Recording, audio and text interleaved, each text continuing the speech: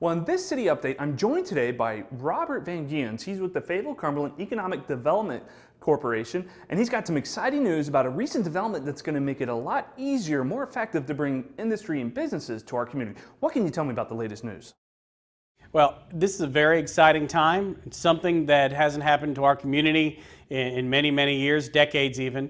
Recently, our MSA, which is our Metropolitan Statistical Area, was increased. Whereas before it was made up of Cumberland and Hoke County, we have now added Harnett County, which moves Cumberland County and the Fayetteville MSA up to number 108 in the country for size and increases our MSA population to over 500,000 people. Now, how is the MSA used to help attract some of these businesses to our community? Sure. With this growth, now over 500,000 people in our MSA, companies, researchers, national media, they're going to be turning to us when they look to locate a company, to create jobs, or to do research. We sit at that higher end of thresholds for populations. For you as a person who's got his boots on the ground, kind of help bring and entice these businesses into our community, how does this help you?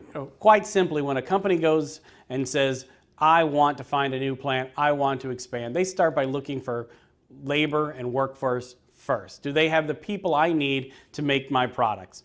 And now that we are this size and with this growth, we're going to make the cut on a lot of searches where before we never knew they were looking at us when we were cut. Now we're going to stay in longer, get a chance to show off our community, and be considered by national and international companies far more frequently. When did these changes go into effect? They actually went into effect very quietly in March. That's when the federal government, the OMB, released their new standards for MSAs. However, it takes some time for everything to get caught up, from your census maps to your reports to your statistics. So if you go out there today, you still might see us as a two-county MSA, not yet reflecting this change. Now, how is the MSA calculated? How do they come up with that we're combined with Harnett County now?